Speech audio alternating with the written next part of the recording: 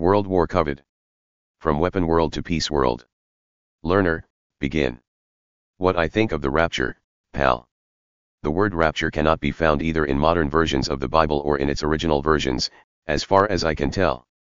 A few biblical allusions reflect something vaguely similar, like 1 Thessalonians 4, check out Paul's typical murkiness, but nothing clear enough for praiseworthy prophecy. It was never serious biblical scholarship. Yet a few fanatics have overblown it into vicious wish fulfillment to ambush the faithful. Rapture, that sounds a lot like being caught up, the way raptors catch mice. In essence, what happens to innocent believers caught up in this BS? Jesus said he did not know the hour of his return, only his Father did. He warned us of false prophets who would dare predict it, Mark 13. No one can foretell his arrival until it's obvious to everyone. Stage a train wreck and call it good news. Shove as many innocents aboard as you can, to their doom. Whether or not you favor such dirty tricks, you filthy fundamentalists, I choose another way. Matthew 23 in the King James Bible. 36 But of that day and hour knoweth no man, no, not the angels of heaven, but my Father only.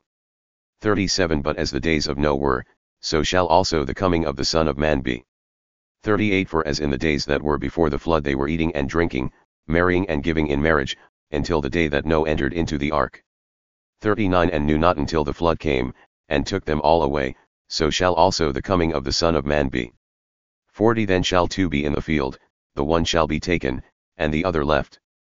41 Two women shall be grinding at the mill, the one shall be taken, and the other left. 42 Watch therefore, for ye know not what hour your Lord doth come. 43 But know this, that if the goodman of the house had known in what watch the thief would come, he would have watched, and would not have suffered his house to be broken up. 44 Therefore be ye also ready, for in such an hour as ye think not the Son of Man cometh. 45 Who then is a faithful and wise servant, whom his Lord hath made ruler over his household, to give them meat in due season? 46 Blessed is that servant, whom his Lord when he cometh shall find so doing. 47 Verily I say unto you, that he shall make him ruler over all his goods. 48 But and if that evil servant shall say in his heart, My Lord delayeth his coming. 49 And shall begin to smite his fellow servants, and to eat and drink with the drunken. 50 The Lord of that servant shall come in a day when he looked not for him, and in an hour that he is not aware of. 51 And shall cut him asunder, and appoint him his portion with the hypocrites, there shall be weeping and gnashing of teeth. Much of the rapture unfolded in about 2 weeks. Afterwards, it purred along here and there, now and then, as people disappeared by ones and twos. At first, it was only ear-splitting preachers, televised evangelists, and radio sermonizers who disappeared. The new year began on a Sunday. Most airwaves lapsed into dead air, as radio sermons and media preachifiers fell silent mid-pomposity. TV test patterns quietly replaced non-stop pulpit rants for more cash, bigotry, and exclusion in the name of Christ. Many churches emptied when their preacher disappeared. Congregations fled in panic. Only later on did they realize what they had fled from. Then they came back and prayed with growing fervor but dwindling numbers. Many stayed and stayed, prayed and prayed, all in vain. Only a few were chosen to disappear. You see, the chosen had to have special tendencies. First, they had to preen and crow their own salvation. Secondly, dream of casting the rest of humanity into perdition's dark pit without a second's hesitation or remorse. Thirdly, foretell Christ's near return, which prophesy Christ said wasn't possible even for him, much less for some wolf in sheep's clothing, some mortal blasphemer brandishing a Bible. Only God knows the time of his Son's return and only God can pronounce it. Christ spoke this truth categorically, no mere human can deny it. Jesus told us that God will forgive every sin except blasphemy against the Holy Ghost, the Comforter he left us pending his return. Could that be the knowledge of good and evil? What else do you think that could be, if not this denial? Only sociopaths, the socially sick, in Greek, could contemplate such a thing. Dread their words and shun them. As for the exile of the Jews and their return to the promised land, well, that had already come about many times in the past, burning libraries, and could do so again during the next few thousand years, God willing, or else never again. In either case, no dependable sign there, of his return. False prophets. On your knees before your congregants and beg them forgiveness for your obvious lie, strictly forbidden in the Bible. The rest of you, lambs of God, Do not heed their blasphemy. Prepare for his return at any time, like a thief in the night, but be never again deceived by empty clamor of his imminence. It was difficult for most people to reconcile Jesus' injunctions to love your enemy, your neighbor as yourself, and to die for your friends, with the idea that most eternal souls were expendable refuse. That kind of discrimination took pretentious vision, fanatical leadership skills, immense heartlessness, and a giant ego. Only a few had such extraordinary talents. Churches were packed standing room only at first, long lines snaked around the corner. In the end, they fell vacant. Those remaining gave up and took the family home, as downcast as kids not chosen for a ball game. People just disappeared. First, they'd be there, spouting vicious nonsense, then, they'd be gone. They would scowl as if seized by heart attack, some would gasp as if to scream, then they'd be gone. Witnesses reported a vague popping sound as atmospheric pressure filled the void as they were swept away. Then something that smelled vaguely sulfuric, as if a cap pistol had gone off. They reported the chosen seemed more at ease when they disappeared at high altitude. People caught up in aircraft smiled and disappeared, or so surviving passengers reported. Some planes crashed when everyone on board was swept away. Runaway Learjets became commonplace. Most civilian flights landed safely, flown in by shaken co-pilots and emergency volunteers. People in tall buildings disappeared without problems, as did mountaineers. Cities like Denver, Lhasa, La Paz, Cuzco, Quito became favored spots for departure. By now, fervent evangelicals were gathering up their belongings and heading out to the hills. Many never came back. All the best ones did, crestfallen since they'd been left behind. Others got wise and began camping on rooftops. No one could talk them down and few tried. Eventually, some were gone, the rest, the best, were left behind. In a few days, the right wing was amputated from national and state legislatures. The Republican Party was reduced to a shambles, the Democratic, not much better. 45 remaining congresspeople met in emergency session to nominate temporary replacements. Half the Supreme Court was gone, as were most federal judges, all certifiable reactionaries. The Oval Office went vacant, as did the plush offices of political appointees and lobbyists. Under emergency regulations, an assistant secretary of the Department of Health and Human Services took the oath of presidential office pending crash elections. The doctor was an outspoken agnostic by the name of Dean, about to be fired by the prior incumbent. She had made too many waves about family planning, universal health care, and corporate-sponsored malnutrition and pollution. Nobody was left senior to her, and no one complained. She was elected president soon thereafter and turned out to be quite good at her new job, much better than the last dozen. The military snapped to DEFCON 1, but couldn't find anyone to nuke. Many missile command bunkers and Pentagon offices were vacant. A few cadets rattled around the military academies. The Coast Guard, NOAA, and Merchant Marine schools were not much busier. Most private military schools turned into ghost towns. The few cadets left behind had never been comfortable in those places anyway and went home. Warships sailed home with a skeleton crew, fighter bombers fell from the sky like sparrows over an active volcano. The American military, what was left of it, returned from overseas. That operation took 2 months and concluded without a single loss to combat. Trigger-happy thugs were gone from both sides. Fox News abandoned the airwaves, as did other news affiliates. AM radio commentary was gone. Media executives and talk show hosts disappeared, guess which ones? Newspapers went out of print for a while, they had to find new sponsors and senior staff. Nobody was left to invoke journalistic balance and objectivity and thus pay due reverence to evil. Basically, if you spouted lies and ranted loud enough in favor of hate crime and greed, you were gone. If you were afraid enough of the other to want his death, you were gone. If you killed, starved, and tormented people other than by accident, you were gone. Persist in doing so by accident, you get my drift. In their fantasy world, many of those swept away had already sacrificed everyone but themselves and those near and dear, to Armageddon on earth and to eternal damnation thereafter. High-quality mass education? Ecological sanity? Peace and justice for helpless foreigners? Why bother? Wasn't the earth God's ashtray? Couldn't he purify, in his own good time, the filth and horror of teeming humanity that Christians had induced on purpose to hasten his return? As far as they were concerned, those excluded from the rapture were not worth rotting garbage. Even though they were right about being swept away, It turned out that everyone left behind and the earth itself drew great benefits from their departure. Sure, a few disasters and potent signs in the heavens sputtered along for a while, wars and rumors of war, as they had always done for thousands of years, nothing prophetic in that. But with surprising ease, the fate of the remainder improved significantly. What became of those caught up in the rapture? Who cares? Good riddance. What was most funny? It wasn't just fanatical Christians who disappeared, but Muslims too. Those who disappeared had complained that there wasn't any real Islam any longer, that they were the last true believers in Allah. All their neighbors were filth-loving, pro-Western heretics fit for nothing but execution by jihad.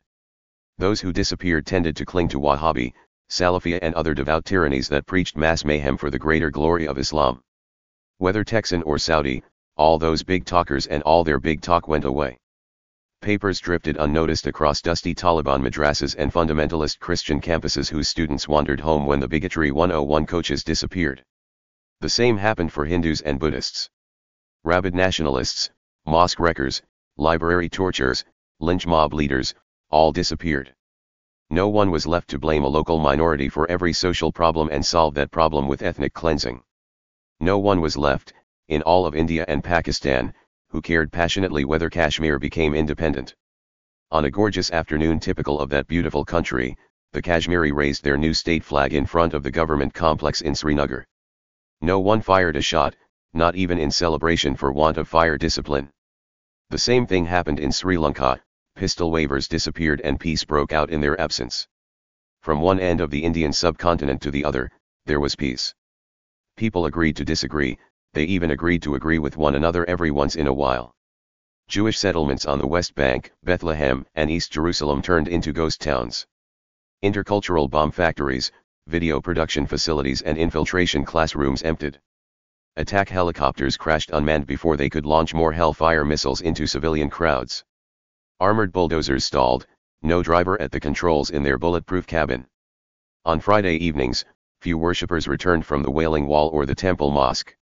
Buses resumed their quiet rounds, and street life, its natural whirl of cooler evenings.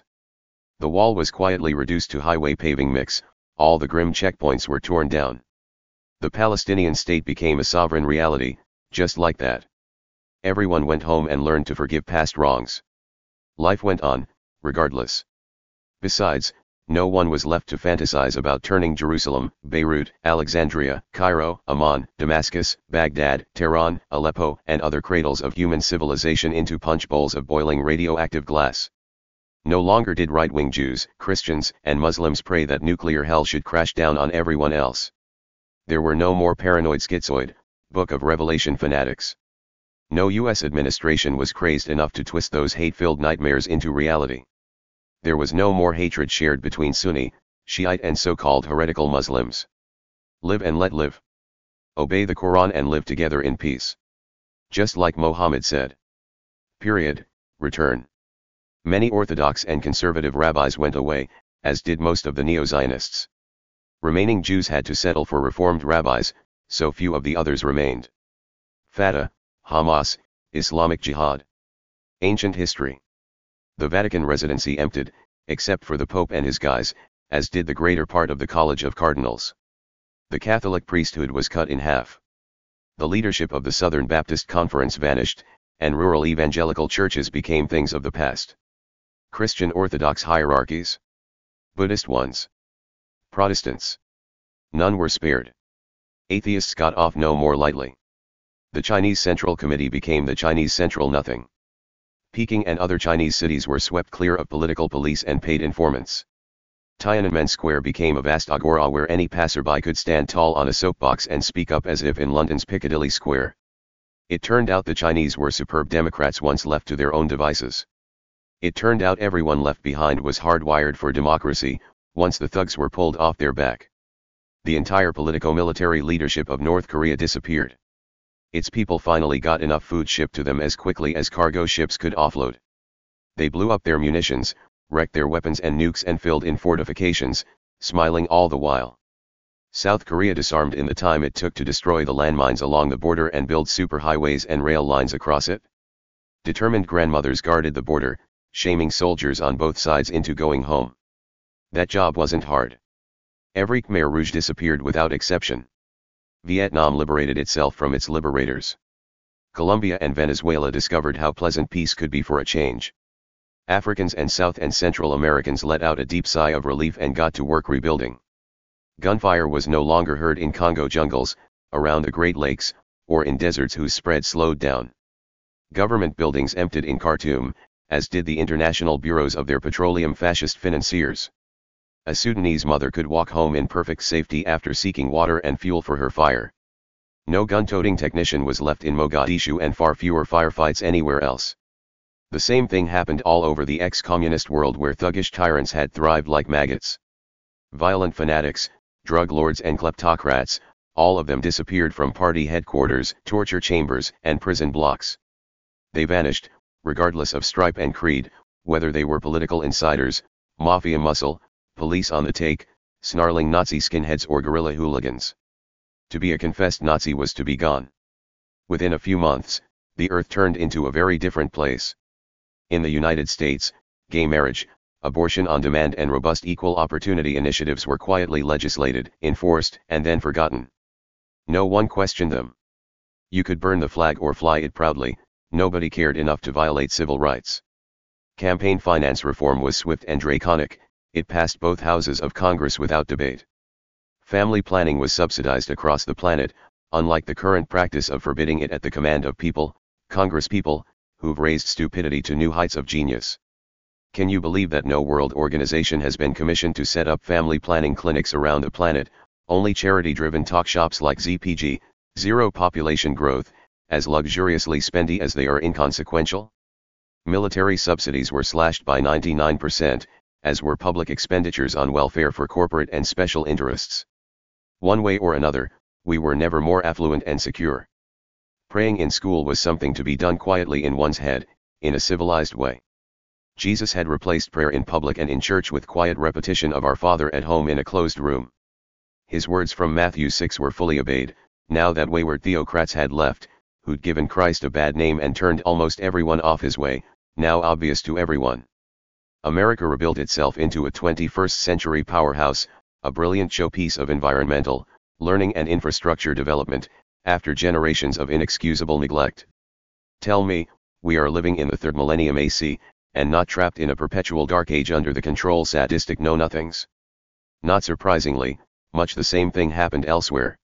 The poorest regions on Earth boasted a healthier, more just and comfortable standard of living than the richest ones had before the Rapture.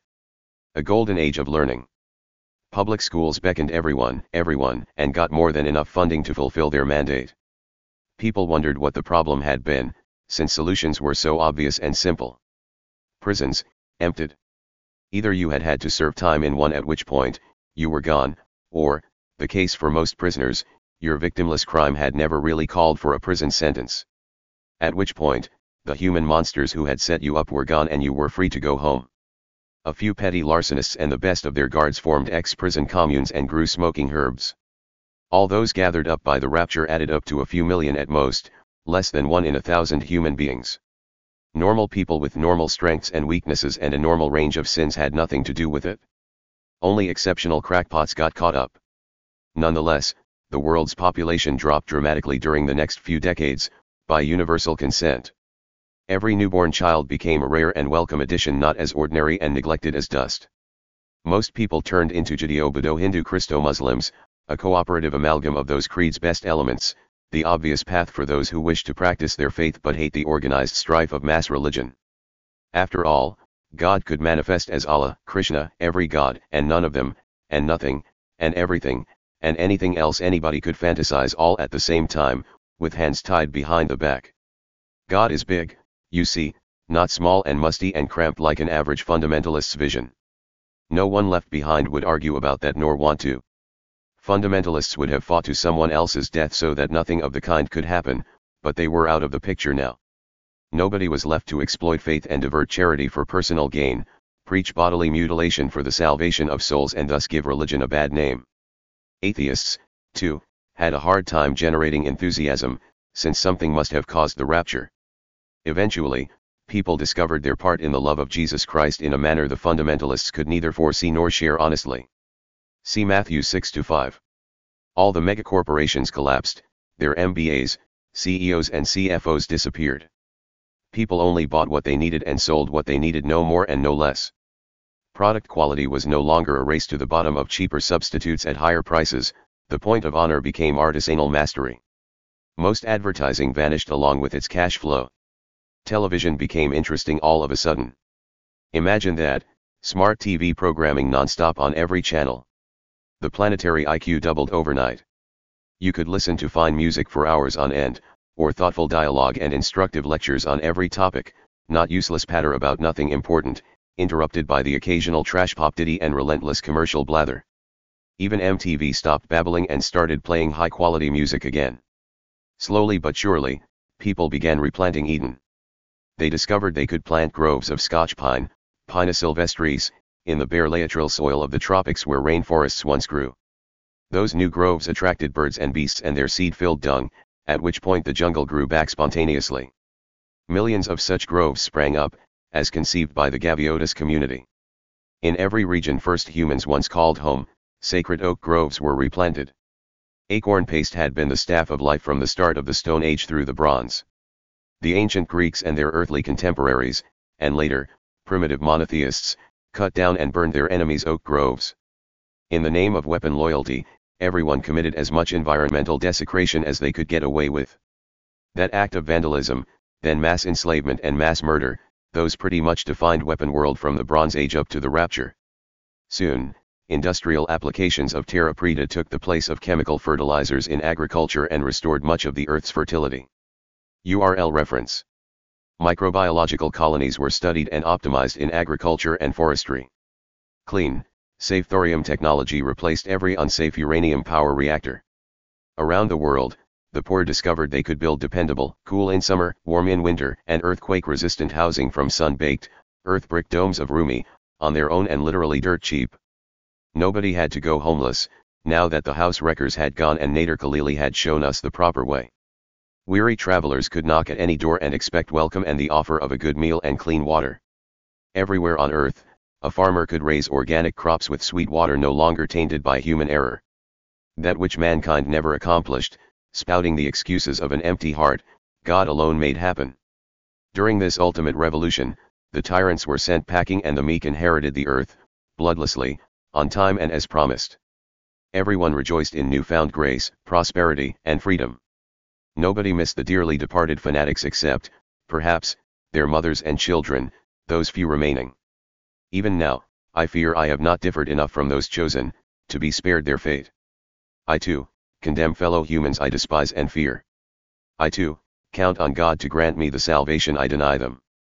Please, merciful Lord, do not make me spend the rest of eternity in their company.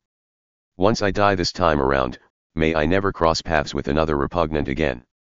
This loathsome world under their dominion is but a momentary torment, that other setting would be true hell. God's justice must surely. Notes found on an abandoned rooftop. Comment. Mark Mulligan at Comcast.net